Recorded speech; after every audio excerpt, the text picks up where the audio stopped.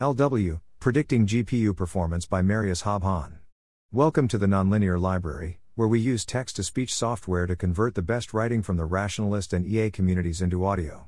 This is Predicting GPU Performance, published by Marius Hobbhahn on December 14, 2022 on Less Wrong.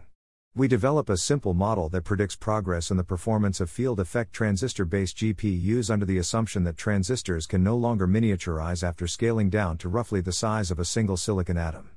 We construct a composite model from a performance model, a model of how GPU performance relates to the features of that GPU, and a feature model, a model of how GPU features change over time given the constraints imposed by the physical limits of miniaturization, each of which are fit on a dataset of 1948 GPUs released between 2006 and 2021.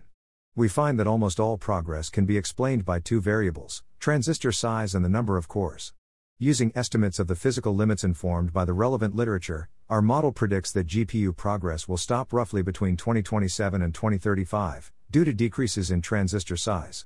In the limit, we can expect that current field effect transistor-based GPUs, without any paradigm-altering technological advances, will be able to achieve a peak theoretical performance of 1E14 and 1E15 flop-S in single precision performance. While there are many other drivers of GPU performance and efficiency improvements, such as memory optimization, improved utilization, and so on, decreasing the size of transistors has historically been a great, and arguably the dominant, driver of GPU performance improvements.